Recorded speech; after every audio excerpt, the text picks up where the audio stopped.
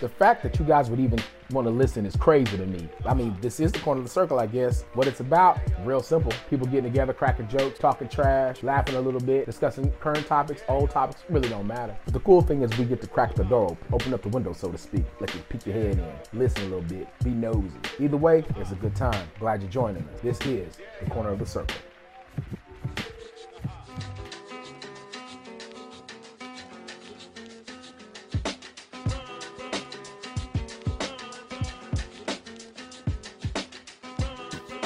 All right. Perfect. All right, man. I'll try to give you a decent intro. You know, I don't know how well I'm gonna do. I'm not six pack here. I am with. I mean, I don't know what can be said about this man. He's strong. He's one of the very few people you'll meet that can go to a gym. He'll squat 600 pounds, and then he'll go out to a driving range, and then he'll Happy Gilmore the thing of just knock it as far as the eye can see. There's not a lot of people, there's not a lot of lifters that I know that have the wherewithal, that have the dexterity. Like we're great at putting stuff up and putting it back down, but as far as actually showing a bit of hand-eye coordination, doesn't take much to grip a bar. This is Ryan Gregnall, everybody. This is the man, the myth, the legend. As far as I know, I don't know. I don't even know. Would you consider you a lifter that can long drive, or a long driver that can lift? Like how would that work? Well, I mean, I did the driving thing first. Okay. Like that was my first, like back 12 years ago was my first like jump into, and then life kind of happened. Right. And lifting kind of fell into my lap. I was actually training for a Men's Physique like show. Oh. That was like the plan. And then what ended up happening, I tore my pec off, and the whole aesthetics part of it went out the window. And then, I just I fell into the powerlifting. I jumped in basically, and then I jumped out, and it was injury related. It was honestly, I mean, I was 35, tore up my hip pretty good, and drive event an hour from where I lived for the first time in my life, and I'm like, whatever, I'll just go and see what happens. Yeah. And then I went and I hit another ball over 400 yards, and I mean, people want to talk about the iron bug, and I mean, the long drive bug's the exact same way. Really? Like it gets you and grabs you, and as soon as it's got a hold of you, it doesn't want to let go. That's insanity, man. So you like me. You started the lifting thing, late. You started late. Like, I mean, and I mean, like I said, I don't think people understand. I mean, there's really no late versus early, but I mean, as far as lifting goes, it's one of those things where, I mean, I guess, according to science, in that those mid-20s to early 30s is really when you're at your peak in terms of strength, for males. But I think a lot of people, there's a lot of outliers. I'm starting to see there's more outliers than I didn't think there were. Like there's a lot of people out there that it seems like you hit 34, 35, and actually you start moving some weight. You really start, I just feel like I think for men at least, the level of maturity finally catches up. You finally are able to kind of focus a little bit better. And that's crazy. I can't even imagine. I think I went to the Byron Nelson, and this was years and years ago, and I don't even remember how far he hit it, but I remember, me and my buddies, man, we scraped up every dime that we could get to the Byron Nelson Classic, and we just wanted to see Tiger. Like, man, and like I knew a little of golf. I've never been able to play it, because I always had some season, that conflicted. Right. So I was like, you know what? I want to see this guy. I want to see history being made. I want to see this guy. And that's when Tiger was Tiger, and so. Right. We're all there, and it's thousands of people there, and he's getting ready to to drive, and I just remember hearing that sound, and hearing that it's not even a ping, I don't even know, it was like a pingish booms type sound, and I remember one guy was like, yeah, man, that's gonna be at least 300, that's gonna be at least 300 yards. Okay, that's awesome. In my head, I'm like, 3 football fields, that's insane. And fast forward, I want to say about 5 years later. It had to be like 5-6 years later. We're at this driving range, and dude, there's just these big barrel-chested dudes walking around, and I'm like, what are they doing? And I see a guy in the back. This is no joke. This guy has a baseball bat, and he's like swinging through with a baseball bat. It's a weighted baseball bat. I'm like, what's going on? Like, I don't get what's going on. And the the greenskeeper, he was like, yeah, man, these guys are all professional long drivers. I'm like, wait, what? What's that? What are you talking about? He goes, just watch. I'm like, all right, this guy, and to this day, I still don't know his name. He's kind of a kind of a gray haired dude, about 6'3", 6'4", just big barrel chested guy. Walks up, and I see the ball, and then I don't see it. That's all I remember. Right. And I thought that I heard. And I tell you, like, Ryan, I'm being honest with you. I remember the sound when Tiger, like, dude, when he drove that thing, I was like, oh my God. I have never, to this day, I'll never forget that sound until I heard that guy hit, and I was like, what is this? It literally sounded like a bat, the crack of a wooden bat on a baseball. I was like, right. I heard the whoosh, and then I just heard this like crack. I'm like, what the hell was that? And I saw the ball and I didn't see it. And I mean, and mind you, I'll never say that I know a lot about golf. I don't know a lot about a lot of sports. I have to really do my research, but I know what a long drive ball is supposed to look like. And that didn't look like what I imagined it looking like. It like disappeared. And yeah, the guy was, I think the part that really kind of piqued my interest was he threw his club like, that was shit. Like, what? Like, what? And so I'm like I'm looking at the greenskeeper, and he's just like, oh, dude, it gets better. These guys are awesome. Like, really goes, these guys are awesome. I look for, and I guess it was mid-season, and I guess they stopped. It was a stop on tour, I guess. I don't know. But it was like 6 or 7 of the guys. And they're all just, getting a few swings in or whatever. He goes, this is my favorite time of the year because when these guys come, there's actually life on the golf course. Like, really? And I will never, I'm telling you, I will never forget that, man. I just remember, like, these guys don't look like your typical golfers. They, like, literally look like, no knock to the golfers that listen, because I have a few that listen, but they look like athletes. You guys look like legitimate athletes. And, I mean, and my thing is, even to this day, like, a man walks up, I do two things. Number one, I look at his shoes. I always look at a man's shoes like, dude, those are nice shoes. And number two, I always look at the man's forearms. And these dudes had these massive Popeye-like forearms. I'm like, dude, this is absolutely insane. And, and honestly, oh gosh, I guess it was like last year. Last year I was like, wait, he does this? And so, of course, me being I am telling you right now, I will tell you to your face, I am the world's greatest ghost follower. Because I don't want anybody knowing that I'm looking through every one of their freaking videos. I feel like a creep. But dude, I went through every one of your videos like, this is insane. Wait, this is insane. Wait, I thought he lifted. What is this? And so I just kept going through. I was like, oh man, I got to get him. So when I started doing podcasts, I'm like, I need to get him on. But how do you ask him? Hey man, listen, I know I talk a lot about lifting, but I want to talk about long drive. So like, I guess that kind of gets us up to speed to present day. Like I had no idea that it, 12 years. So you've been doing this for a while. Yeah. So I mean, I jumped on and off. So I went my first 2008 to 2012 probably. I went to the World Championships every year, qualified, blah blah blah, won a couple events here and there. But I never jumped fully in. Right. I mean, a lot of it was circumstance for where I was living. I mean, I'm not originally from Southern Ontario. I'm from like north of 6 hours north of Minneapolis. Okay. The American guys out there. So to do anything was very difficult. The cost of it was through the roof. So I basically would do the World Championships and the qualifiers, and then that was it. Right. And then 2012. Just kind of left for a bit. 2014, made a little run again, made the World Championships, but I never I can't say I ever took it as seriously as I do now. Yeah. That's the biggest.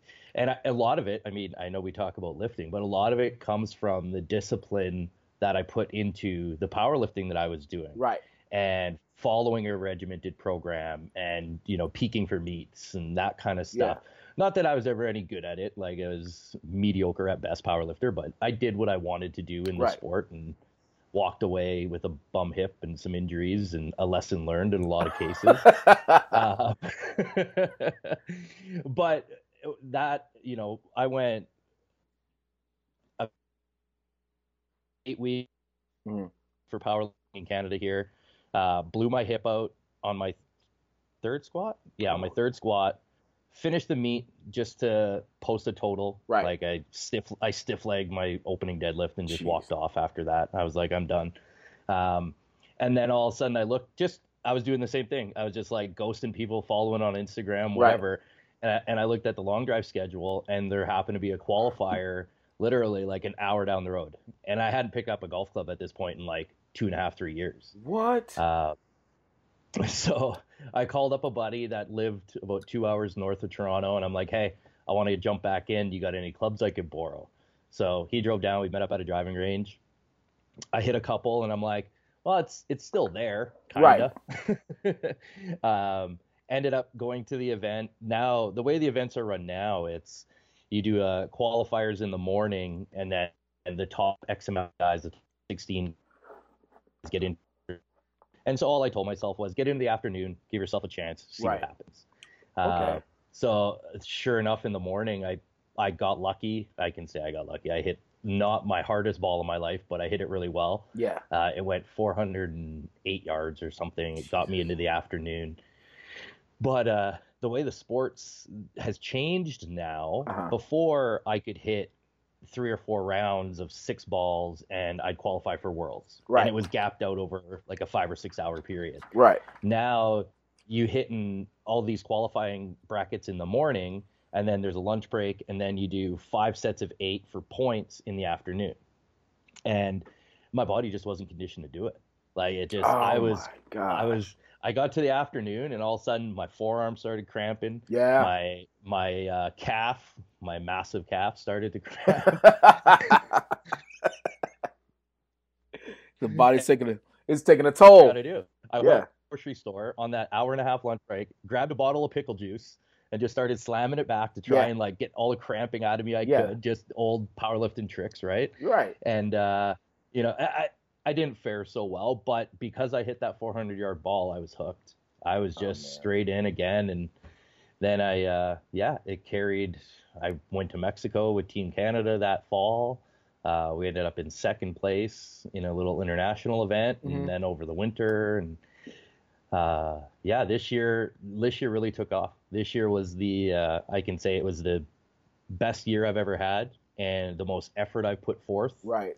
And I can credit it a lot to powerlifting, to be absolutely honest. Well, the thing that I did notice, you know what I mean, because like I said, I try not to dig too much because I like to hear it from the horse's mouth. But at the same time, I did do a little digging, and I remember I looked. Oh my gosh, it was toward the beginning, the beginning of 2019. I'm pretty sure you were like, I know you're like top 70, top 80, something like that. And then by the end, you're like top 40. And that's crazy, dude. Like I think, of course, that was one more reason, like, dude, I got to get this dude on. Because, like, it doesn't matter what discipline you're in.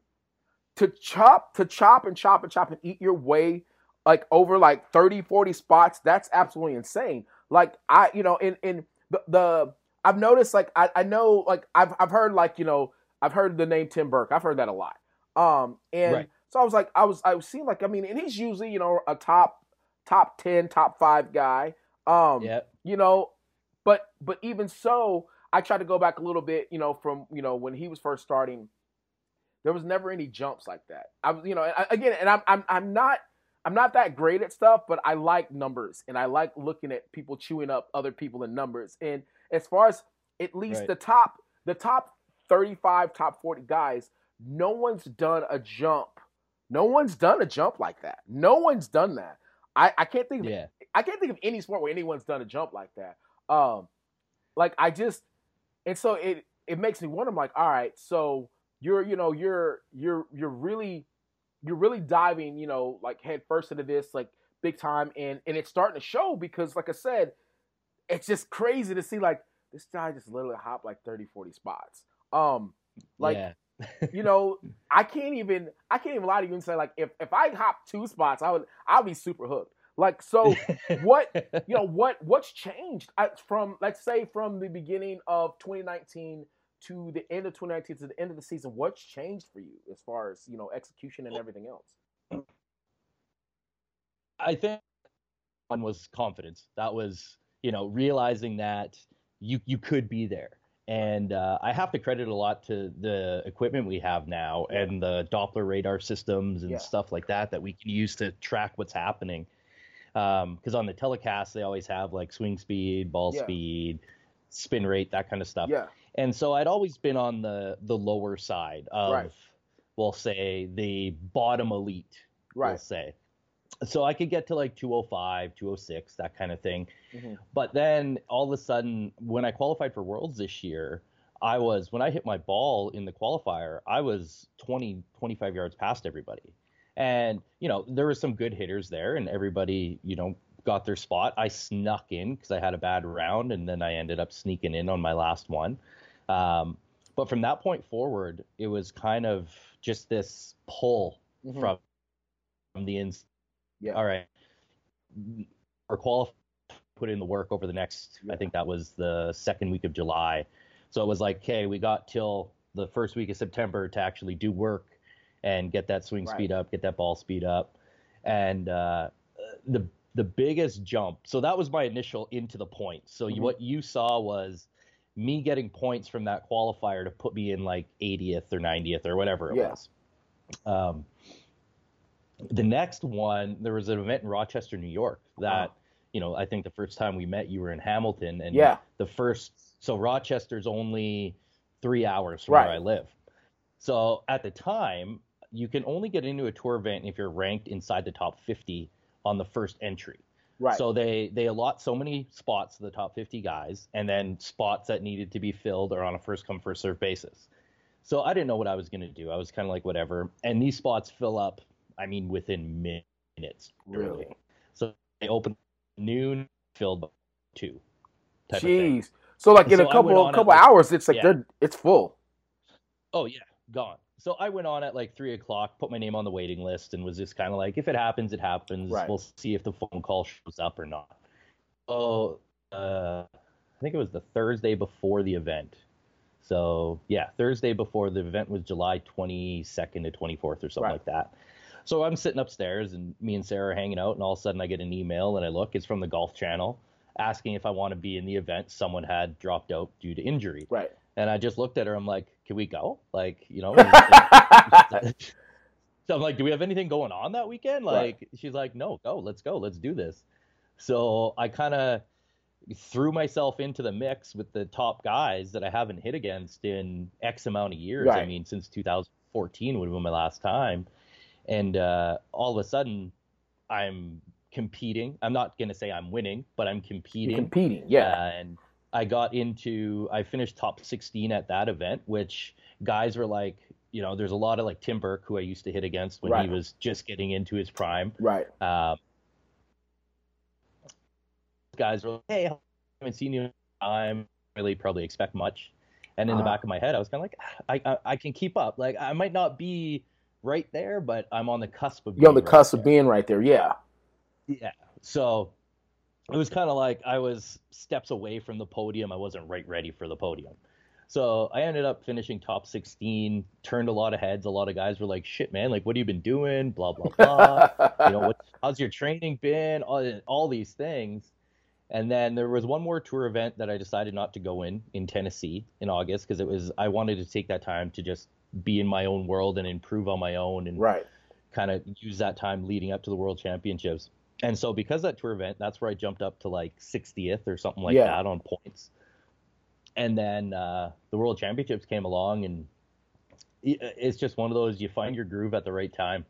And I can say honestly, I wasn't the fastest guy there, but I hit a good ball 4 in front of us. And then I had the best long drive week I've had in my life. That's awesome. So when you're, I mean, it's even hard. I mean, because I was looking at the dates. So is there really ever like an off season? Is there an off season? Right now. Yeah. So like right now, I'd say October till April. Okay. Generally. And so with that, so let's say you've, and I'm just trying to get in your head right now. So let's say we've gone through the season and we've done well, the best we've done, ever, and so now we have more things to focus on. What are the main things that we're looking at focusing on? We looking at adding more, more club speed? Are we looking to add more ball speed? Like, I mean, where's the and again, does it correlate in terms of the faster my swing moves? Does that mean my ball's going to go faster, or is it down to technique, making sure I hit that sweet spot every single time? Is that going to give me more ball speed? Like what's the combination that I'm looking for in the off season to ensure that I have a better showing in 2020 than I did in 2019? Right. So I mean, I can explain it simply because I'm sure a lot of the people listening to this are powerlifters, right? So you break it down into kind of your training blocks.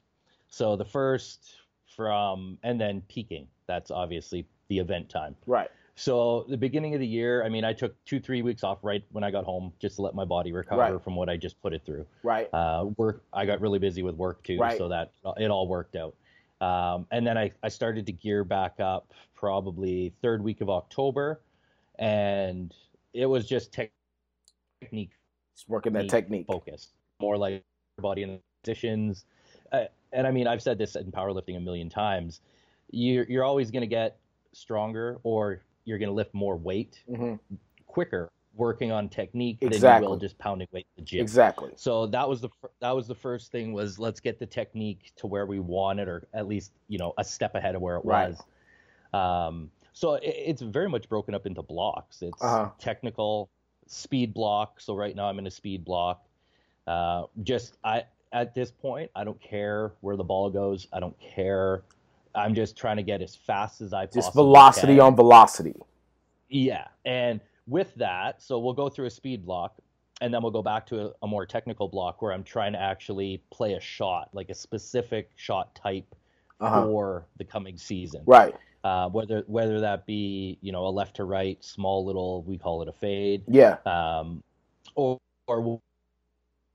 maybe a lot of it has to do, if you have speed, you have to now fine tune your equipment. Fine tuning your equipment.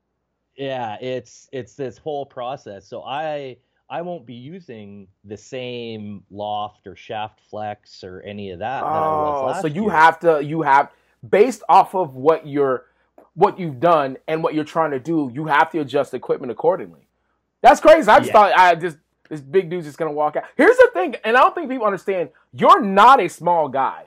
You're not a small guy. You're like 6'4", 6'5", like 240, 250. Like you're not a small guy.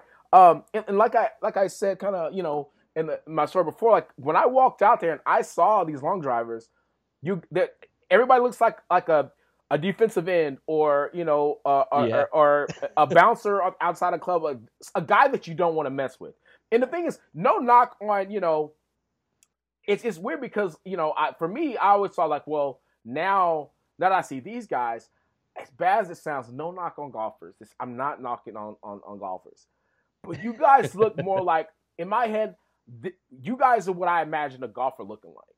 You know what I mean? Like when I was younger, like big, huge guy, looks like a man's man. And then, but when you meet a lot of these PGA guys, no knock on those guys. There's a few that are like large guys, you know what I mean? But for the most part, they're not the biggest guys. You know what I mean? It's a kind of a dad versus uncle type build. Like, all right, well, you know what? My uncle, he's a cool guy, but dude, dad's huge. Like, you guys are absolutely like, and there's not a lot of small, but then again, you guys are built, you're built for the task. You're not, You know, you're not small guys. The tasks that you guys are doing, it's not a small task. It's not a small feat for a man to, you know, to hit anything over, hell, to hit anything over 250, it takes some work. So when you're saying, oh, I'm going to add 150 yards to that on average, you know what I mean? Or, you know, if I'm going to hit it 400 yards and I'm not going to be happy because I just hit a ball, you know, 4 football lengths, that's crazy. So, you know, when you start talking speed, you know, talking velocity and talking all that, I'm like, wait, that's just crazy. But then you start breaking it out like that we actually have blocks. I'm like, wait, what? Because, like, I mean, let's be honest, man, I know nothing to this. And a lot of people that are going to be listening, they don't know anything about this. So it's cool to, you know, to have you on, obviously, kind of, you know, and giving a bit of, you know, how it equates kind of the powerlifting, like, you know, when we have our own blocks. So now, I mean, so now that, you know, you're in the off season and you know, I guess you are in the speed block and everything, like, are there specific things that you do or even allowed to say? Like, I'm assuming that you have a coach that kind of helps you, like, with all that stuff, you know, and if not, that's even better that you're doing it on your own. But, like, are there specific things that you're doing right now? Yeah. So, sorry, the internet's just kind of cutting out a bit. But so essentially, I work with a guy, and he's we'll leave his name out of it. I was gonna say I would have beeped him out. He got edited out. So we because we have to gauge it a lot on. Again, I'm 37 years old. Mm-hmm. I've had prior injuries to major body parts. There's certain things that I can't do that someone younger than me probably can do. Right. Just based on wear and tear on the body and those type of things. So my training's very figured to where I'm at in life. Mm-hmm. And I do speed training with overweight clubs. That's a part of my training is I have clubs that are spec'd out to be exactly 7% lighter, 2% lighter, and 4% heavier than the actual clubs I play. And then I go through a swing protocol with those. So I do that 3 times a week. Mm-hmm. I'm in the gym probably 5 days on a good week, but then I got to take in recovery and everything. Right. Because the crazy part that I've come to realize is the neurological firing in your brain, and this might seem a little off for some, and it's kind of a crazy Louis Simmons type concept that your neurological firing has to match your body's recovery. And so when I'm trying to swing as fast as I can, that signal from my head to my body has to happen instantaneously. Right. And if I'm tired, either like I had a bad sleep or I'm drained from work, it's different than trying to go in and do speed reps in the gym, right? It's just the velocity, like bar velocity and club velocity can pretty much be a parameter that can be over, you know. So if I go in and I have my little radar that I use to track, just like we would track reps, track weight, all that stuff. So if I go and I'm feeling sluggish, I'm probably just going to take that day away. Yeah. I'm probably just going to do some light gym work, maybe go for a walk, do some light stuff, let my body recover another day, and then take it from there. Because I don't want to detrain my body to go slower. Yeah. That makes sense. God, that makes sense. And I honestly, a lot of all of this, because a lot of guys will just go in, and I can say I've probably gotten better by the fact that I do consider all of this and I do think in depth on all of this. Mm-hmm. And probably faster than some, not than all, but than some, because I do go into that depth. I do take all those things into consideration, right? It's just like the guys that go in and do 1 rep maxes all the time. Yeah, right? They're not going to progress. No, well, I mean, at some point, you're doing your body a disservice, you know, and kind of like you said, you're detraining, you know. I mean, and let's be honest, if the CNS isn't firing the way it needs to fire, it doesn't matter if you're in the gym, doesn't matter if you're swinging club, it does not matter. You're not going to get the most efficient, the most effective, and the best output from your body. It's just not possible. And while you might feel like, you know what, I'm swinging as hard as I can, I'm sweating in here. But the readings are saying completely opposite. Like, yeah, you're working hard. You're working harder and producing less. And that's, that's a hard thing. But that, again, that comes with, and I'm a firm believer in it. A lot of that comes with age. It comes with one, listening to your body, two, having the wherewithal, and just, the common sense, like, you know what, man, I'm going to push my pride to the side for a second. While I really, really want to go in here and I really want to put in work, I know for a fact, based off of what I'm seeing right now, and it's right here in front of my face in black and white, I am not having the greatest day. Even though I'm geeked to get it going, I'm not having the greatest day. So it's time, number one, to shut it down.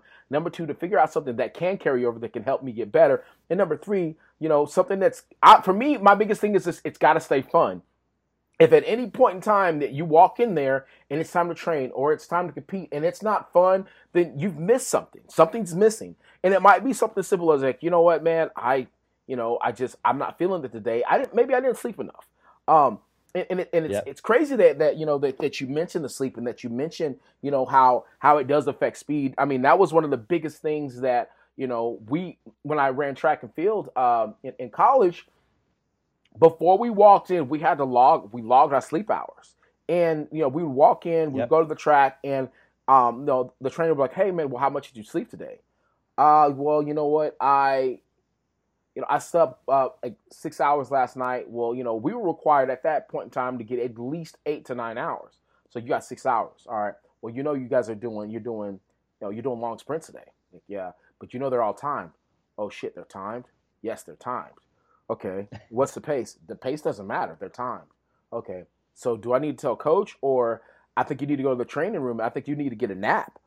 But we had to log those sleep hours. That was like an absolute bare minimum. You had to get the sleep in. So, and it's cool that you would say that it does, like I said, across the board, athletes are athletes. Doesn't matter what the discipline is. But at the end of the day, the key thing is it's a discipline. And if you don't have the discipline to do what you need to do to get the job done, there's somebody out there that's willing to do it. They'll pass you up. So I think for me, just hearing you say, just things about sleep, things about staying on that regimen, things about listening to your body. Just how it translates. You don't necessarily have to be a lifter, but the fact that, with most things, it's force, and when it comes to force, speed is a key element in the whole realm of force. If you don't have the speed, you will not get the force. If you don't have the force, that ball's not going to go as far as you need it to go. So as far as your, and again, I know strategies are they change with the terrain. They change with the elements. They change with the competitors that you're with. At any point, is your strategy just, I'm going to go out and crush it? Or is it, hey, you know what? I'm gonna do just enough to win. Like I don't even know if that's a possibility. To like, I'm feeling like 410 today. I feel like 408 to 410. If I go 408 to 410 today, that'll be good enough to win. Or is it one of those like, I'm gonna hit it as far as I can every single time, and if the man next to me is better, then awesome, congrats. But is it one of those things where it's just like, all right, well he went 395. Let's just go 400 or let's go 396 and call it a day. Is it one of those type things, or? Well, and that's where there's a lot. We have some rule changes this year, so we're going back to using 6 balls. Okay. 6 balls in 2 minutes and 30 seconds. So last year it was 8 balls in 3 minutes. So you had a little more leeway, and I think what you're saying, the strategy has to change based on the circumstances that we have in front of us.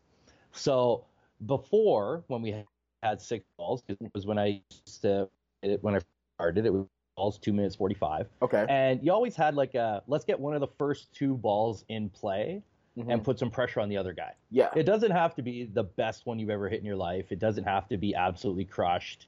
It just, let's put it in play, get some points on the board, and let the chips fall where they may on your last few. That being said, the amount of talent now in 2020 versus when I was first competing in 2008, 9, 10, 11, 12, whatever, the talent and the work ethic and the athlete has become better. The gouger, as we could say as a golfer, the just all out guy, he might fare well in certain circumstances, but when you get down to those nitty gritty, we'll say the top 32 in the world, when we were that on last strategy versus strategy are going to be two different things. Right. Last year you could go out there with 8 balls, run and gun it, and hope for the best, and a lot of the time, because I knew I wasn't the fastest, that's essentially what I had to do. I had to hit it the very best I possibly could. Right. This year, with the speed I've gained over the winter thus far, I think I could miss a few and get away with it. But I think also if I work on what I'm working on to try and have one of those first 2 in play, because we run on a point system, right, during the qualifying rounds. And the last thing you want is to go OB because you get 0 points. Right. You want to stay within those first 2 spots. So first or second are your go-to 200 point and 100 point kind of spots where you want to be to move on to the next day. Right. So, yeah, there's going to be strategy. Who you're on the tee box with obviously plays a role in it, because when you're up there against, a Kyle Berkshire, number one in the world. Dude, I'm looking at this guy. Year-old feet, essentially. Holy crap. He's going to hit one. Dude, man, first of all, the kid, he's like a little baby face, right?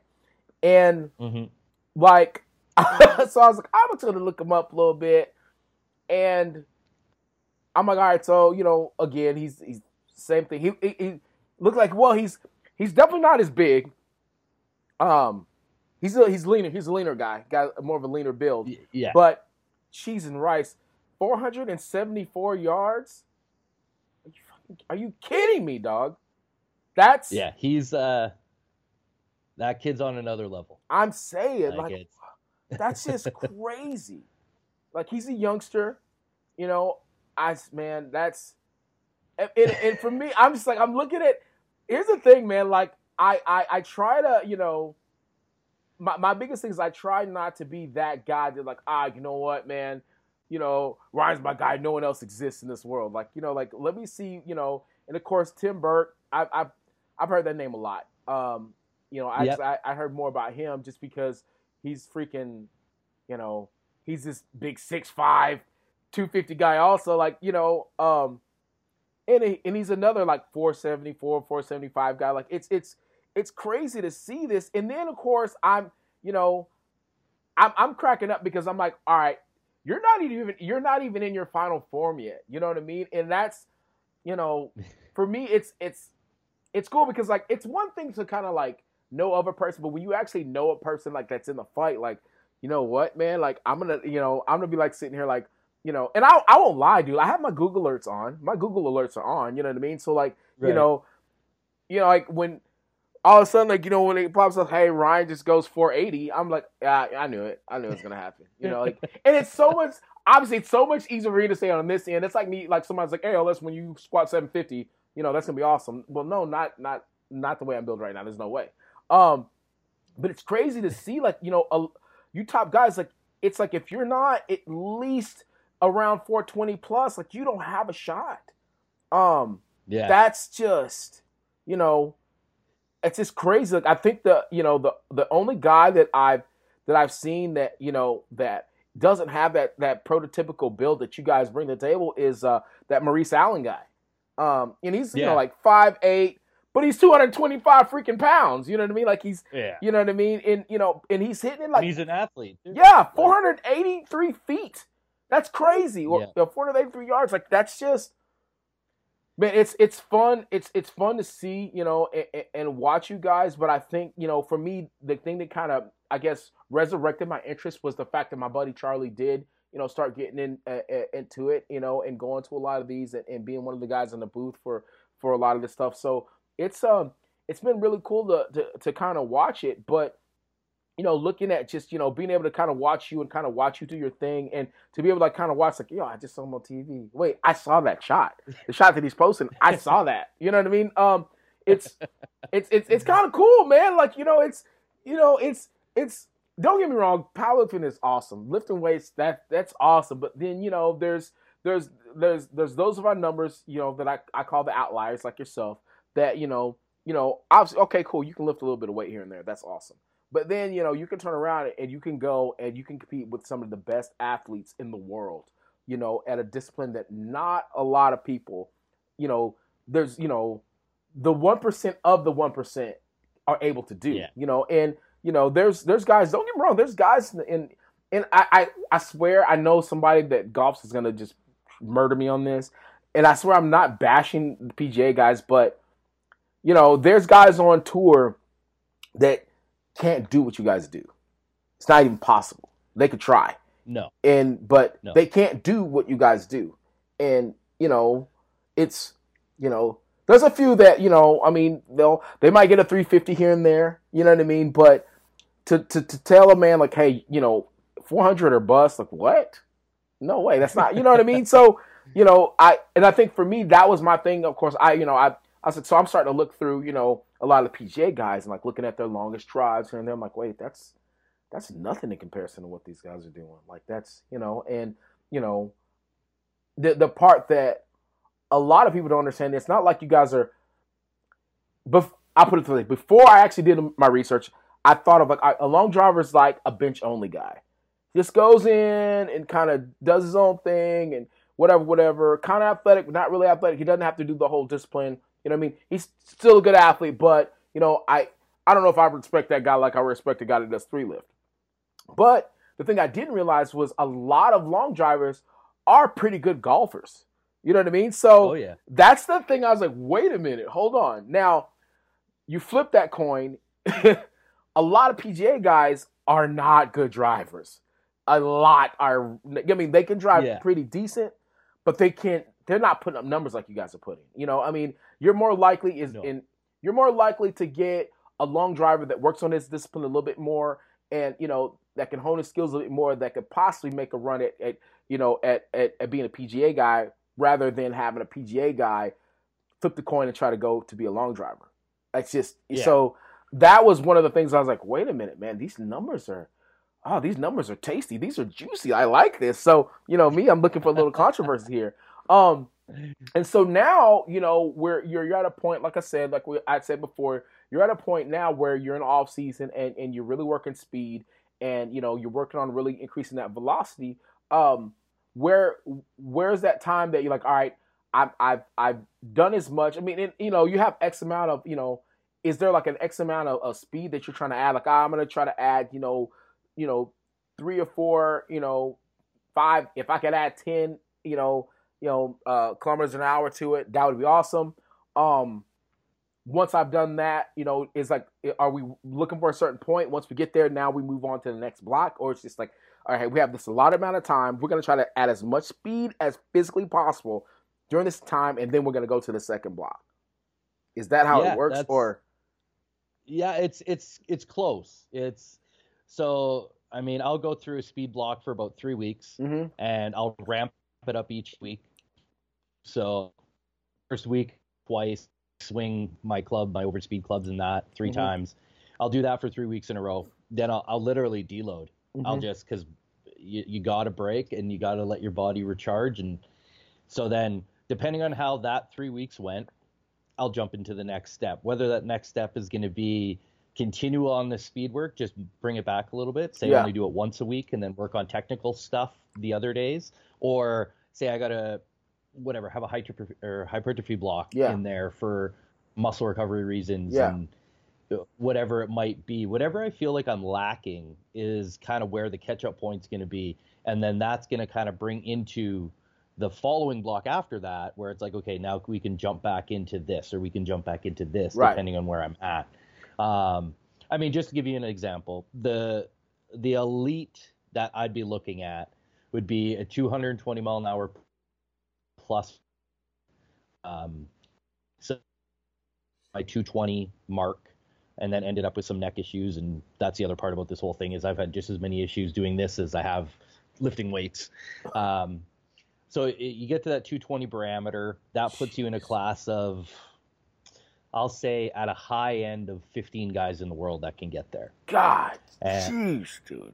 And that's on like their absolute, like our absolute best swing, best ball contact, everything.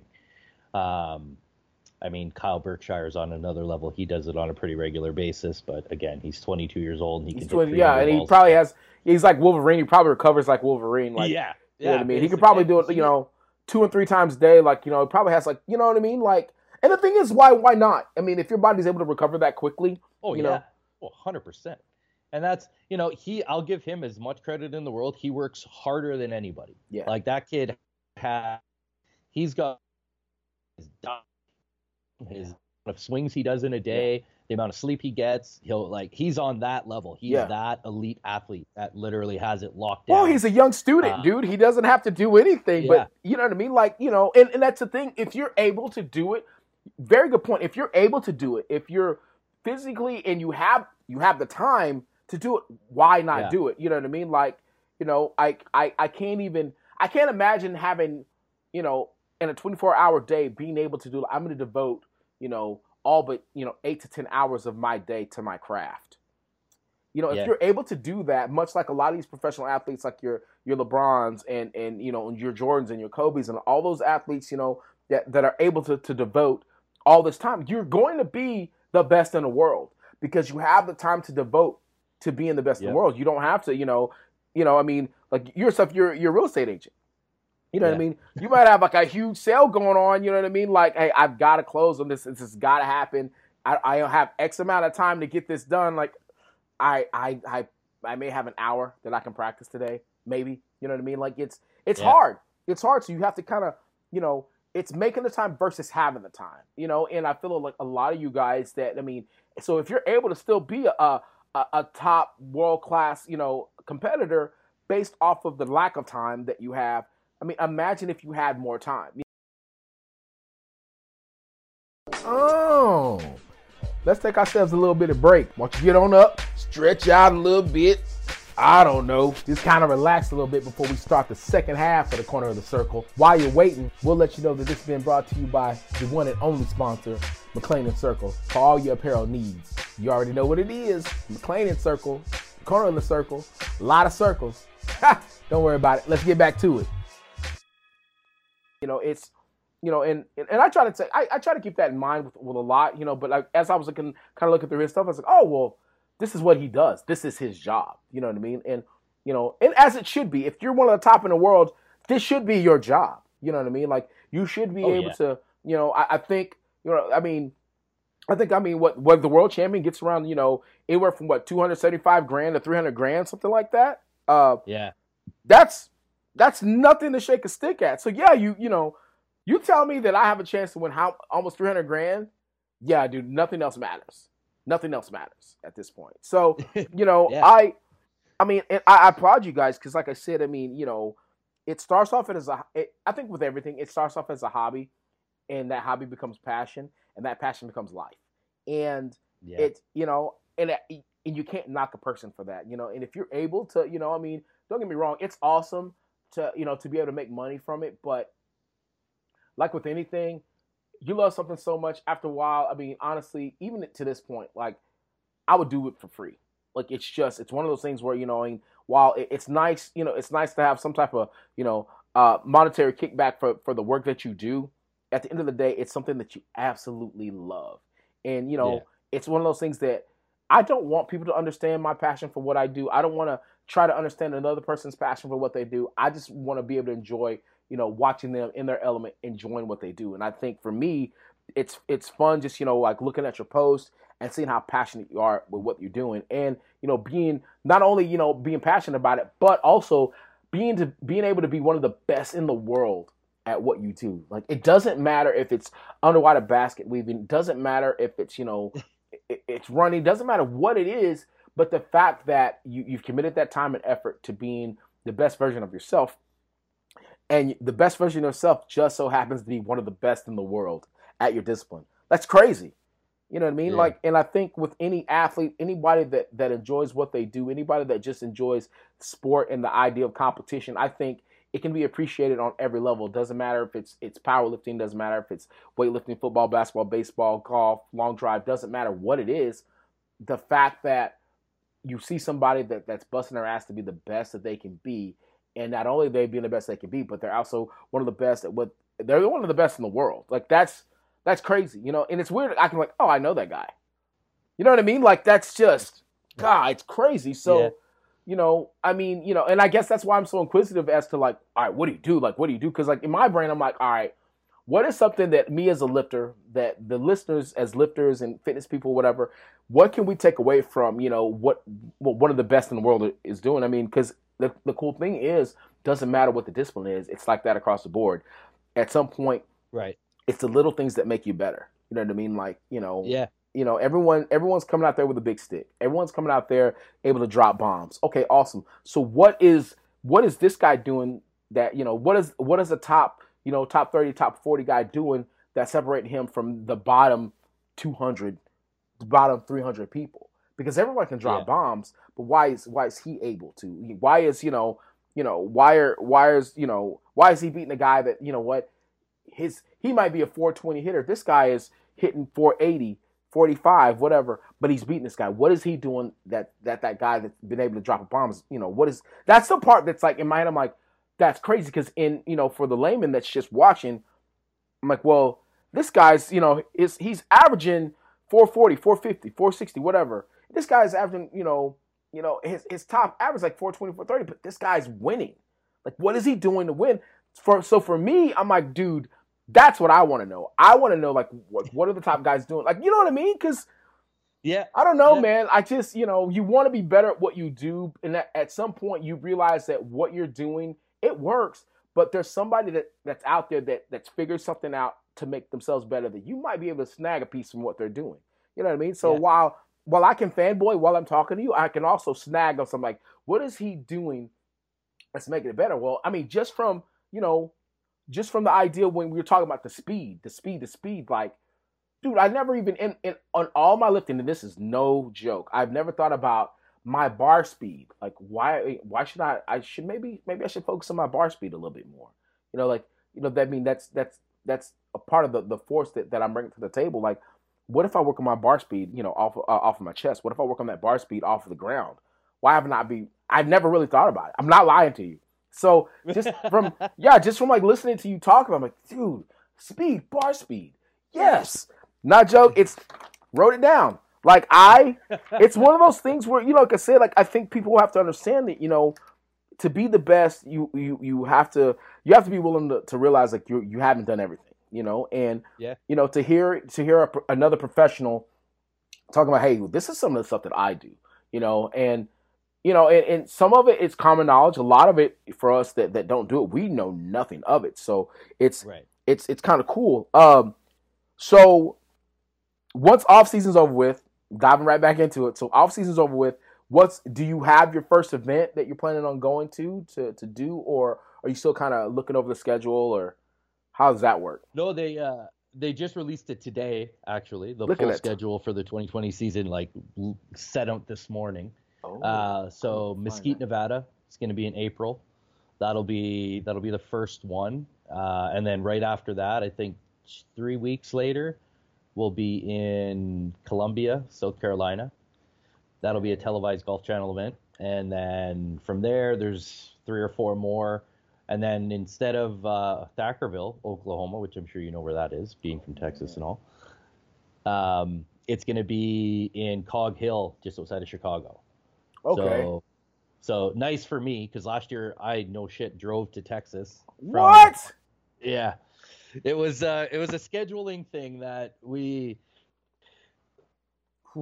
girl at the college, and her first day of classes was supposed to be on Tuesday, and so we said, we're like, well, if I don't do well, we're just gonna hop in the car and drive home instead of having change flight fees and all this stuff, whatever. We'll drive down. We got a little diesel hatchback that cost us nothing to get there but time. Stayed at my buddy's in Missouri, drove the rest of the way. And so we kind of just figured we'll book it until whenever, and then if whatever happens with me, we'll figure it out as we go. And so that we drove. Yeah, it was like 18 hours split up into 2 days. Not too bad. No, it's not bad. I mean, that was the thing when I lived back home in Thunder Bay, way up in Northern Ontario. I used to have to drive 16 hours down to like St. Louis or Chicago area just to like do a qualifier. and then it would be the same distance to go from up there than it would be to Toronto to go to St. Louis or Chicago. It'd be the exact same times, 16 hours or so.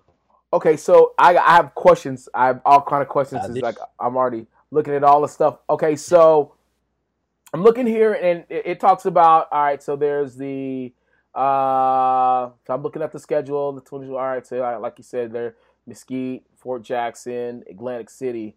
Oh, Atlantic City. That one's dope. Rumble in Rochester. So I'm assuming you'll be at Rochester. Yeah, for sure. Kingsport, Tennessee. And then of course the championships in Illinois. So all right. Dang, that's pretty. So this is what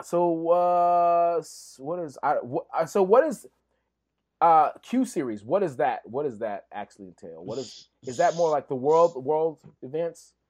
That's the qualifying one. So each they just expanded that from what I read in the email. They're branching, trying to get it a lot more recognition across the world with it. Dude. So they opened up qualifying events for Worlds in China, Thailand, Europe. They just had Bangkok, man. Bangkok, Thailand. That's fire right there. Oh, my God. I don't got to do those. I don't got to do those this year. Oh, yeah, you don't have to. But I sure would, just because it's in Thailand. Well, there's one in Ontario, Port Rowan. That's one that's like an hour from me. Yeah. That's when I qualified at last year. So are you allowed, so let's say that you just want to go, just get the whistle wet to try to see where you're at. Are you allowed to go to the qualifier, or is that one of those things like, you don't go? Yeah, like I think I could. I wouldn't, out of respect for however many just slots are available to the guys that are hitting. I wouldn't want to take a spot away from somebody that, having a chance to get into the qualifier. Right. But a lot of time, I know tournament on the Sunday. Yeah. So they'll do the qualifying events Friday, Saturday. And then they'll do like a cash event where we just chuck our own money in and kind of gamble away on ourselves, basically. That's awesome. That's when it's not for a lot of money. It's 20 guys throwing in $500 each or whatever. But it's still fun. Yeah, dude. I feel like that's and if it's only an hour from my house, like why not, right? I'll take the day and drive down and go do it. And if I win, I win. I can pay for another trip with that money, right? Very true. Very true. Yeah, and I see like the military. So there's a couple of them. There's a couple of them, and there's one in one in El Paso and one in Killeen for the military. Yep. Dadgum. Too bad you're not military, man. All right, so that's this is. I'm not gonna lie, man. It's cool because it gives me more of an excuse. I'm gonna get in so much trouble because that's just one more thing I'm gonna be watching on TV. But it is what it is. It's like, babe, I know them. Don't worry about it. I know them. I know these guys. So yeah, and of course, I think as it's been progressing, I've noticed the Golf Channel's taken more of an interest. They've really been putting a lot more time into. So like that's when I can kind of, I guess, like I said before, my interest kind of sparked back up because like just out of nowhere, my buddy Charlie was like, oh, by the way, I'm gonna be working with the Golf Channel now, and like, oh, okay, what's it about? And then he started talking about the long drivers. I'm like, no way, that's crazy. I know a guy that does it. And so then I kind of like, you know what? Let me go back and check out what he's doing. And it's just really cool to kind of watch and see just how it's evolving and how sports that honestly 5 years ago. Unless it's not like you didn't know about it, but now it's more prevalent. And I also feel like as the sport, as golf, as the sport of golf grows, period, you're getting a lot more, I guess, non-traditional, people that are starting to get into it. But a lot of people just can't afford. You can't afford to all the clubs and all this and all that. But you can, like, what? I do like the sport. I do like, I like hitting, and obviously, at least down here in Texas, man, a lot of these driving ranges have been popping up right, left. And so everybody feels like, what? There's maybe that one guy that actually can smash it, and it might be for 300 yards, but for regular people, that's far. That's far. Yeah. So like, I think as the sport grows, and I think we contribute a lot of that to, people actually being able to go out and actually do it now, and it's it's seen as more fun now than it has been in the past. You're gonna get some people that are more interested in the sport. And then of course a lot of them that may not want to do the full, like, I don't want to do 18 holes, I don't want to do all that, but I want to smash balls. Like, well, let me try this long driving thing. Oh shit, this isn't as easy as I thought it was. These guys are like, these guys are, these guys are legit. So I think it's been cool to kind of watch how, like, as it's grown, the Golf Channel's like really been starting to pick it up a lot more, and you're starting to see it a lot more. So I think for me, being able to be kind of a fan that's been off and on with it, it's cool to see, like, all right, well, it's starting to get the recognition, because at the end of the day, man, I could see it being one of those type of things where, what, this could be ushered in as an Olympic sport. This could happen. This could be an Olympic sport. You know what I mean? Especially if you start getting, starts getting more notoriety around the world. I mean, let's be honest. Like, I mean, I'm more likely to tune in to watch this than I am to watch rounds of golf. I'll be honest with you. Right. Just because, I mean, bigger, stronger, faster. You see guys that, these guys look like the athletes that you would want, to watch, rather than, I mean, that's cool seeing, this guy putting, but I don't want to watch a putt, dude. I don't care about that. I don't want to watch a guy putting, so, I want to watch, I want to see something powerful happen. So I think, it could definitely be a draw for sure. And the fact that the Golf Channel is really starting to add, more dollars to it, more time to it, more, and more TV time, that's huge. That's huge. And I just feel like it's going to keep growing and growing and growing. And the fact that you're one of those guys that's really, that's helping, usher it in, especially, in the North American area, man, like, if your name's out there, that helps a lot. As far as Canada goes, man, like, all right, you're one of the man, dude. You're there, man. Like, that's great. You know what I mean? So it's just, I don't know. Like, I try not to fanboy too much, but then I think I just realize, like, what you're doing, and how you're doing it. Like, it's like I said, when I try not to be too nosy, but like I said, when I saw the beginning of 2019 to the end of 2019, that threw me for a loop. I wasn't expecting to see that. You know what I mean? Like, I mean, and it's no knock on your skill. I'm not saying you're not skilled, but I just wasn't expecting to see a leap like that. You know what I mean? And like I said, I'm just like, all right, so if this, I don't know if the attitudes changed like that and the confidence levels changed that much, having a great off season, I mean, that can only help. You know what I mean? Yeah. And going into that first event, like, that's just crazy. So going into the first event, that was my question. I've had it circled a million times. I just haven't asked it. So going into the first event, because I'm trying to figure out a way to word it without, like, trying to give away strategy. Is there a specific strategy that you have for this first event coming up, or is it just, I'm just going to get in the game and just see where it's at? Like, is there a strategy that you have? Kinda. Again, going to the 6 balls is going to change a lot. Yeah. So that's going to put a high percentage of your shots on accuracy, more so than just bombing one down there. Yeah. It's going to really depend, as I haven't been in this position, being, higher ranked than I have been. All the groups and brackets are based on your world ranking. And so last year, being one of the higher ranked guys, because I didn't compete in a lot of events and I did start the season late, I got put in some brackets where it would be like the top guy, me, and then a bunch of middle of the road guys. Yeah. And I had improved enough where it got to the point where, the middle of the road, I would be better. You did better than those guys. Better than. Yeah. So when I got to my last group, I would generally be against 2 or 3 other guys that were in the same around ranking that I was. But I knew I could beat them hands down. Right. So, I knew my last group was generally, a 200-point group for me, where, I'd scramble through the first couple and then, I'd be in that spot. Now with where I'm ranked, I'm going to be against a higher level of that middle of the road through a lot of the rounds. Right. Obviously, tour events might be a little different because I'll be at still, if it's top 50 again, I'll be at the higher end of that, which is fine. So it's really who you're on the tee against plays a factor in, if you're gonna go crazy or not on the tee box. Right. And then the conditions always play a role. What the wind's doing, what the ground. If it we're allowed, and we do this, we go out and stick the grid, on. Try and find where the hot spots are, the hard spots are, the wet spots, all that kind of stuff. Right. To try and, if you got to fly that spot, if you have to land it there, whatever it may be. That's where Worlds worked out really well for me, because it literally a Oklahoma typhoon came through the day before I was supposed to hit, and the tee box, because we used synthetic turf, the tee box was watered out, it was brutal, but I could hit the ball high. Right. So my was like, hey, well, my carry flight is gonna help push some yards for me. Right.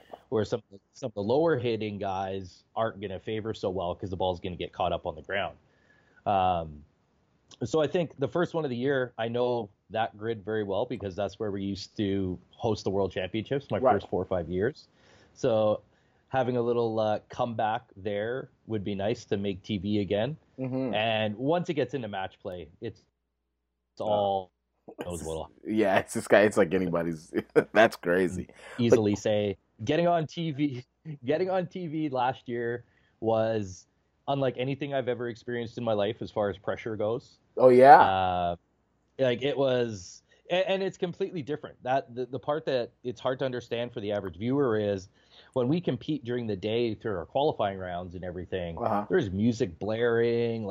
You can't. Everything's white noise. Yeah. Everything is white noise for 3 minutes. I can't even. Sarah's cheering for me. You can hear her in the videos that I post. Yeah. And I don't hear a word she says when I'm up there. That's how loud the music is. God. I can't hear her saying anything. So when you get on TV, lights come on, because it's live on TV. No music. Oh my gosh. Everything's silent, and you're just like, okay, now it's just me and the 8 million things running through my goddamn head right now. That's insanity, man. So it's a complete shift. That's man, that's, gosh, I don't know. I don't even know that I could concentrate. I mean, to go from your norm to awesome. All right, lights, camera, on your face. Jeez, man. Gosh. It was a bit of a shock. And I mean, I don't want to have an excuse, but basically when you're up against Tim Burke right out the gate, you're like, okay, well, it's everything or bust essentially. If it's not going to go 400 yards, I might as well hit it out of bounds, because he's just going to stomp on one and walk by me anyway. Right. And so, I tried to get into an early groove, and it just fell apart. And so the funny part was, it's so quiet. They had some guys from the Dallas Stars hockey organization in the crowd, and they said, oh, Ryan from Canada, blah, blah, blah. I'm about to pull back my second swing, and these guys start singing "Oh Canada" in the middle of my backswing. Oh my! And I just totally, the shot to the right. I almost missed the friggin' ball, and I'm just like, okay, well, there's a waste. Tee up another one, but it's the only way to get used to it is to put yourself back in the same spot. Yeah, man. Because you're not going to feel anything like it until you get back there. That's crazy. And Tim being on TV, 15 plus times, 2 world titles. Yeah. I all but knew if I didn't hit a super, super good ball, I was going home anyway. Right. It's just, it's a little disheartening, but at the same time, I mean, if you see the telecast, I'm pretty much smiling the entire time. I knew I shit the bed. It was like my hands are in the air. What can I do? I mean, that's nothing you can do at this point. I mean, at that point, it's just, I'm going to have a good time, and, at that point, it's like, all right, the work is to get back to this spot again so that it doesn't happen again, and that's the thing about athletes that people have to understand is we will go back for the same punishment over and over and over and over. We will go back for that punishment because, I mean, we always hold on to that hope, you know what? It will be different next time. You give me this opportunity again, it will be different next time. And I think for me, that's, I don't know. I mean, like I said, I mean, I can brag about you to your face over and over and over, but I think that's the thing that makes me most excited for you is because if and when you get back to that same spot, it'll be a different story. Because one, it's easy to get, I mean, it's easy to kind of get rattled that first time through, and you know, but now it's like, all right, I know to expect, you know, I'm not a rookie with this, you know what I mean? Lights, cameras, action, fine. It doesn't matter. I mean, it's go time, you know? So I think, you know, but you have to be, you know, a lot of people just aren't built that way. A lot of people don't, once they've had that moment, like, man, I don't know if I want to go back to that. Like, you know, give me the loud music and the crazy people. You know what I mean? Like, don't leave me alone with my thoughts. You know what I mean? But, you know, but it's one of those things where, I mean, and I'm almost positive, you know, if and when that does happen, you know, when you do get to that point of training, like, you know what, this time we're going to train, no music, no nothing. You know what, let's take some spotlights, let's put them in our face. And, you know, let's see how I fare. You know what I mean? Because that would be something that I would do. That's something that I did, you know, getting ready for the World Championships, because I knew, you know, going into Belarus, I knew that it was going to be different than it, you know, than it is at, you know, if I'm somewhere in the West training, or somewhere in the West competing. I knew just from being, you know, Eastern Europe the last time competing, I'm like, well, they make a production of it. It's actually on TV, so I got to be ready for it. I wasn't necessarily ready for it, you know, when we're in Finland. So I was like, I will be ready this time. So I mean, dude, it was so funny. I'm talking down to, hey, dude, go get that ladder. I want you to stand on top of that ladder. I want you to get a broom. And I want you to put it in front of my face, like right when I did. There was nothing that I was not leaving anything to chance in the event that like they had a boom mic, and in case that they had, you know, a camera that was going to be in my face like they did last time. I was like, I'm going to be ready. I don't want anything to, you know, to deter me from, you know, accomplishing the goal that I want to accomplish. So, you know, I think, you know, I don't feel like I'm any exception. I feel like, you know, you get to that moment, you know that you could do better than what you did. What did I do there that I can improve on? Awesome. What was that thing? What were the few variables in that situation that I couldn't control that I should be able to control when I'm in training? Awesome. Let's make a note of those. Let's go back. Let's make sure we attack those. So I don't know, man. Yeah. Like I said, I think for me, a lot of it's just the initial excitement of knowing, like, you know, knowing a person that, you know, that's working their ass off to be the best that they can be, and knowing that, you know what, the season's about to start again, and, you know what I mean, like, you know, you've just been improving and improving and improving. And so for me, I'm like, no pressure on this end, but I'm excited to see, you know, if, you know, top 40 was dope, let's see about top 20. Hell, what about top 15? Yeah. Anything's possible, you know what I mean? And, you know, if you're already, you know, like I said, if you're putting up numbers, you're putting up speed, you know, and you're chasing numbers that, you know, a very, very select few are able to do, then, well, why not you? Why not you? So for me, I'm just like, dude, I'm excited just to, I mean, I got chills talking about it, because I like when I know that people are out there trying to make themselves better, you know what I mean? And they haven't hit their final form. And, you know, just, that's what it's about. For me, that's what sports about. That's what competition is about. It's about pushing yourself beyond the limits that you thought you had. And once you got there, like, wait a minute, I have more to give. So we've got to the goal that we set. Awesome. Now let's press reset and let's go a little bit further. You know what I mean? And I don't know, like, I feel like physically you have all the tools, mentally you have all the tools. Now it's just about putting it all together. You know what I mean? And again, I don't know. Like, I can't help but be excited, because I like when people that I know do well. You know what I mean? And I can easily be like, I can root for this guy because I know him. I don't know who this guy is. I know of you, but I don't care if you win or not. You know what I mean? So I don't know. It's just, you know, it's for those of us that know you, and for those of us that follow you, it's like, all right, we have a little bit of a dog in the fight. Like, all right, man, let's go do this. You know, so, you know, and I know I'll get shit from somebody like, all right, wait a minute, he's Canadian, and because that's how we are. That's just how we are. You know what I mean? You know, so like, God forbid you go against anybody that's from Texas. My Texans, they'll kill me. Like, no, wait a minute. Yeah, he's going against a Texan boy. You can't do that. So yeah, that's just how we are, man. Man, you know, like, it's like Texas first before everything. So but yeah, I'm excited. I'm excited to see how the season goes for you, man. I'm excited to, you know, I'm excited for the training. You know, I know that you can't really talk a lot about the training. You know, you can't really talk a lot about it, but I know that, you know, you always have something, you know, something up the sleeve, because like you seem very chill and relaxed about it. Me, when I'm like have something, I'm like, dude, let me tell you about this and this and this. Like, so it's well, I got stuff. It's just, it's trying to explain everything that goes along with it. Yeah. Right. And that's, I mean, I throw weighted balls. Like put that into, think of everyone that does long drive that used to come from a MLB pitching background. A name that you mentioned a few times. Timmy used to pitch for the University of Miami. Justin James used to pitch in the Blue Jays organization. It's all relative to any time. I mean, a lot of guys came from javelin backgrounds. Maurice to run. It's really, you try and, for me, learning what I did from powerlifting, I tried to pull from everything. Right. I mean, there's no way in hell that anyone would see me walking down the street thought I could have squatted 600 pounds. Right. They're like the tall chicken leg, blah, blah, right? Yeah. And, it was working on technical proficiencies to the best of my ability to make it happen. Right. And, you try and pull from every aspect in every sport, we'll say, that you could see any benefit from. Right. And that was, the throwing, started because of that. So it's more of an arm speed, body separation type of situation. Again, I have to watch what I'm doing because at my age, I don't want to rip a rotator or anything like that.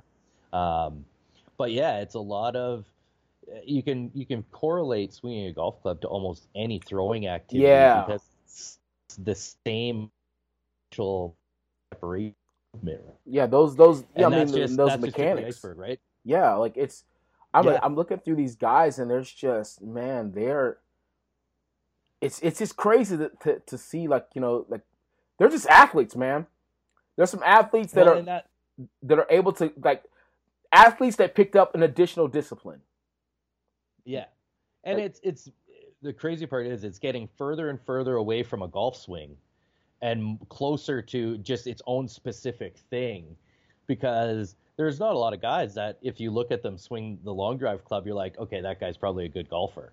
Yeah. They're doing everything on the planet to maximize the amount of club head speed they can deliver into the ball. I think the guy that I watched, I'm pretty sure, I think it's that kind of caught my. I think I saw him on YouTube. I was just kind of looking up clip. Was this guy Steve Monroe? Like, Steve. Yeah, man. And I was like, wait a minute, is that a black dude with dreads? I've never seen that before in my life. So of course, like of course I disappeared down the hole, man. I'm like, trying to look at all his videos and stuff. I was like, wait, what? No way, babe. Come here. Come look at this. Come look at this. Like, it's awesome to see it, and I think that's why the sport, long drive in particular, I think that's why it's growing as much as it has, or I should say it is, because of it there's no specific demographic. You know what I mean? Like, it's, you know what I mean? And it's, you can, it can be anyone, I mean, and you got guys like, I mean, Steve, I think they say, like, he's like self-taught. You know what I mean? Like, that's crazy. And he's been around. So Steve, I started this in 2008. Yeah. So in 2007, the first telecast I watched that actually got, like, was its 7 World Championships. And Steve made the final 8, and he was hitting against another Canadian named Jesse Peterson. And they had one of the best TV well, it wasn't live at the time, but you're sitting there, and I was 20, whatever I was, years old, 24, 25. Yeah. And I'm just sitting there like, holy shit, like, Steve hit 6 out of 6 in the grid. One was almost 400 yards. And then here comes Jesse on his 4th one, hits it like 420 or something. And, like, that telecast is what brought me to do this in the first place. So, and competing against Steve in the prior years and stuff like that. But I'm pretty sure he's like the same age as I am. Like, yeah, he's like 40, 41. Yeah. That's crazy. Yeah. Like, I just like. But that's. Yeah, the world itself. I mean, I can't reiterate how much it really is like a powerlifting community where, everybody knows everyone. We have a David Ricks too. Like, really? It's just well, my friend Gavin, he's from Stony Creek, just over by Hamilton, where you were competing that year. He's 51, and he's made the last, I think, 3 out of 4 TV finals at 51 years old. And, like, we call him the freak from Stony Creek because he's just, like, unstoppable. And he just keeps getting better. Like, yeah, his nickname's the Freak. That's crazy. Yeah. Born in 68. He's like just 50 something. He's 450. That's insane, man. Like, that's, I mean, dude, these Masters guys, they putting up some numbers too, man. Good gosh. Well, that's what he tries to do, the Masters and the Open every year, and he made it to not this season, but the last 2018. He made it to the top 16 in the Open and finished second in the Masters. Jeez. And the only reason I can't say the reason he lost. Reason why is he pulled an oblique during the event, and he still went up there and gave it his all anyway. That's crazy. And it's, it's the community itself. It's just an awesome group of people. It really seems, that's what I'm like. It seems like it's a bunch of really nice guys. You know what I mean? Just having a good time. I just, man, dang, man, I missed out. I think I chose the wrong. No, I can't see a club to save my life. Pull something. The one when you were saying it was like, you guys all seem like a bunch of like tall built linebackers. Yeah. We were just one funny story of like the million that we've done. We were in Greenville, South Carolina at like just a small, this was back 2009. I think 2009. It was the first year I actually went on and did events in other places. And we were, and we decided to go downtown in Greenville. Right. And downtown Greenville is just like one big strip, basically, down from the baseball field. And so we're talking about 13 guys, and I'm average. At 6'4", 245, I'm average in this group. Good God. And we're just walking down the street, having a good time. And the one of the state or patrol officers on the main strip or whatever comes over to us, and we're like, oh, great. Like, what did we do? Right? We're just, he's like, boys, I just want to ask, if anybody gives you any trouble, can you come let us know before you decide to take care of it? That's how we don't have enough guys to take care of all of you at one time. Jeez. So we'll take care of the one local guy before we have to take care of all of you. We just looked at each other. We're like, man, we're fine. It's all good. Don't worry about it. Gee, but yeah, that's this. I never really thought about it until that moment when it's like, I looked down and I'm like, I'm not close to the big. Yeah, it's just like, I mean, it's just like a normal. I'm like, dude, I was just looking through everybody. I'm like, wait a minute, dude, there's not a small guy in this group. Like, it seems like, everyone's like a 6'3", 6'4", 230, 240 guy. All the top guys. So it's just, it's a part of him in terms of leverages, in terms of, the most efficient swing, the most velocity one can get out of. Like, you need that long, that long build to really build that momentum and, build the velocity that one needs to build, and otherwise you got to be just a mountain of meat, and be able to just be pretty much all force. I'm like, I even went over to the women's side, and I mean, what's her, Phyllis, I believe?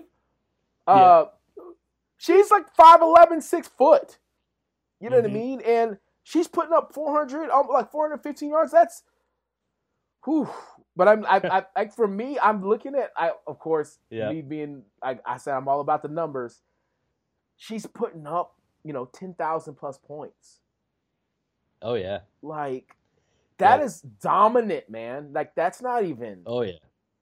You know what I mean? Like, the only reason Phyllis loses is because Phyllis decided that she didn't win. Yeah. And that was really it. Like, I'm like, not to take anything away from the girls that did win. Yeah. But she's there's a new girl. There's a new girl coming in this year to look out for, though. She's her last name's Lodge. Kanani. I don't want to missay it, but she's going to be on that Phyllis level, maybe even further. Lee, I'm looking at these. Like, that is just unreal. Like, she's legitimately 4,500 points ahead of number 2. Like, it's just, I don't know, man. That's I'm looking at just, and I can't. I mean, for me, it's just like, I like seeing domination, but I mean, this is just not even fair. It doesn't seem like it's fair. And of course, then I'm looking, I was like, well, maybe she's got a loss or something. Just win, win, win, win, win. Runner up. There's literally nothing that's crazy. What I mean? But I mean, let's, and I think I've watched her a couple times, and I never knew how big she was in terms of her stature, until she stood next to Maurice. She's like, I think they both won, and she was standing next to him, and she was like kind of looking down at him. I'm like, oh wow, oh wow, okay, now I get it. I mean, because most of the time you're never it's good to see because everyone's up there, and they're all my height. Yeah. And then all of a sudden, everyone steps away to, we'll say, to be around average people. Right.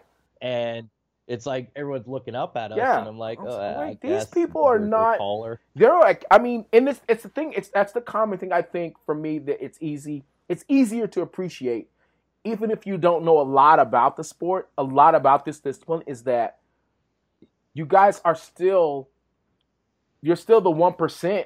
You know what I mean, in terms of athletic ability, in terms of stature. Like, you're not small people. Like, there's a reason why there's not that many of you guys that can do this. And even of the number of you guys that can do this, there's a reason why the top guys and the top women are always the top guys, top women. Like, you're far above average.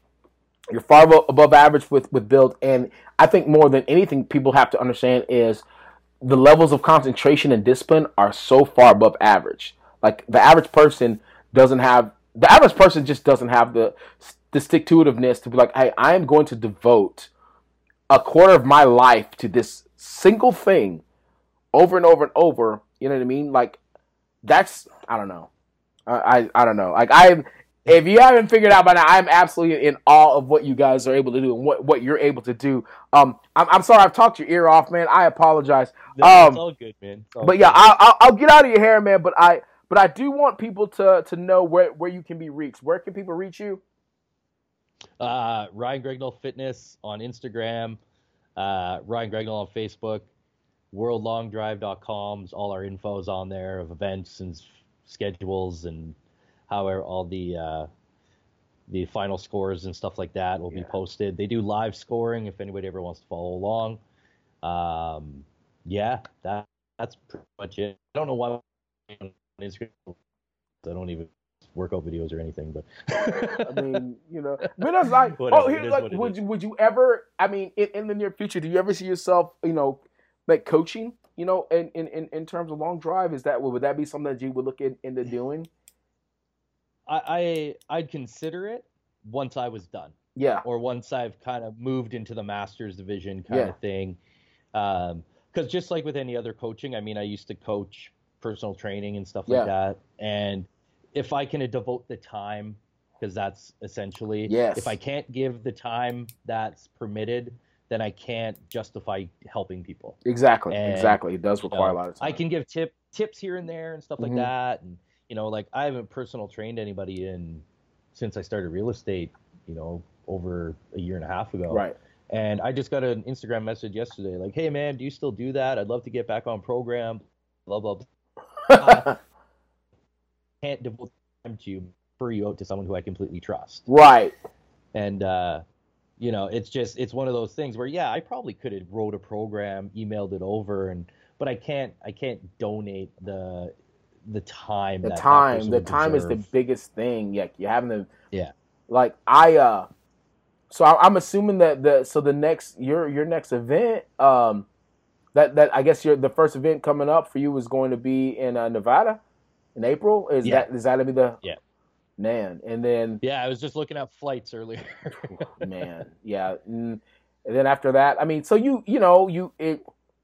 the cool thing though is I'm just looking at the times, like you at least have like a month, almost like a month in between each event, at least 3 or 4 weeks in between each event. So I mean, when that happens, sorry, this is gonna be my final question. I promise you, kind of, maybe, I don't know, I'm not sure. Yeah. So in between competing, are you able to kind of get a little bit of training in, or is that one of those things where, all right, I just did an event from, depending how deep you went into the event, I just went to this event, I just got done on April 20th. My next competition, my next match isn't until May 17th, in between there, do you like get a week or two rest and then kind of get in there? Or is it one of those things where like, I'm going to take a couple days off, I'm going to go, hone the skills a little bit, take whatever notes that you took on what you did at the match. All right, I'm going to make sure that I kind of, complete those incompletes and, and then try to hop back into it? Or do you like, hey, I'm just going to wait, I'm going to rest in between events? Like, how does that work? I think depending on how it goes, of course, generally my routine is 3 to 4 days, just relax, let everything settle back in. It's good because I get caught up on work and everything like that while I've been away. And then I'll probably, the event went, I'll probably do a speed week and then focus strictly on technique right after that. Smart. Because especially with the way the schedule is, it's going to be Mesquite wide open, 60-yard wide, 470-yard long grid. So you can bomb away. It's flat across the entire board. It was made exactly for long drive. Tennessee's on a golf hole, or sorry, not Tennessee, Columbia, Fort Jackson. It's on a golf hole. So there's a certain spot on that grid that you want to focus on hitting your ball to. So that'll be a lot of the technical prowess that'll happen in the, I might do a couple speed sessions, but in the most point that'll just to be maintained, not to fall back, but to maintain. And then, it'll all just kind of derive from where we're going next, what needs to happen, where we're going.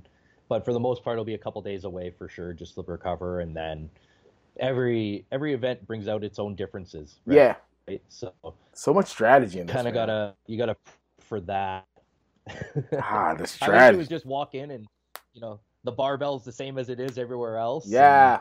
And, nah, man, this is a little bit of big time. There's actual commas behind prize money. So it's going to require a little bit more than going and lifting. Yeah. Like I said, if I went to a meeting and actually paid money, I don't know what I would do. I'm just going to stick to doing this for free for the love of it.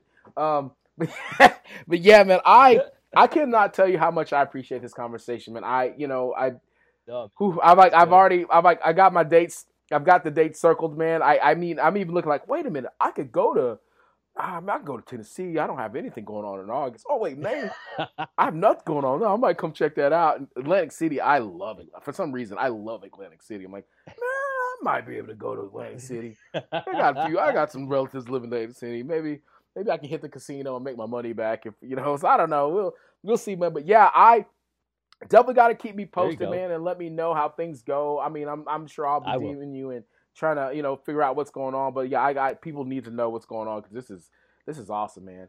Ryan, I cannot tell you how much I appreciate this. I appreciate your time. I appreciate what you're doing behind the scenes, man, to get better. And like I said, I think I appreciate that jump, dude. Those jumps and those skipping over people more than anything. That gets me hyped, dude. Like, really gets me hyped. Just because I know, like I said, people don't make that kind of progress on a regular basis. You know what I mean? And so, like I said, beginning and those of you guys that are listening, if you can manage to I don't even know if they archive the lists, but if they archive, I'm gonna have to look and see if they archive the list. But you need to see where he was at the beginning of 2019 and the end of 2019. You're gonna be like, wait, what? Yeah, it's phenomenal, man. And so again, I appreciate you on all levels, man. And I hope you have the greatest of days, man. You made my day awesome. I appreciate you sitting down and having this talk with me, bud. No, man. Thanks for having me. It's been a blast. All right, anytime. Brother. Have a good one, man. All right, buddy. All right, later. You too. What's up, people? LS. First and foremost, thank you guys for joining us on this journey that is McClain and Circle. Appreciate you guys, coming through and listening. Now, got some important news for you. All your apparel, like this right here, can be found at McClain and Circle. Simple. Go to lsmcclain.com, hit that shop button. That's where we're at. Thank you guys very, very, very much. Also, coaching by yours truly can be found at lsmcclain.com. Thank you very, very, very, very, very much. And finally, want to know what goes on in my life? Whatever. You probably don't, but it is what it is. Guess what? lsmcclain.com. Thank you very, very, very, very much.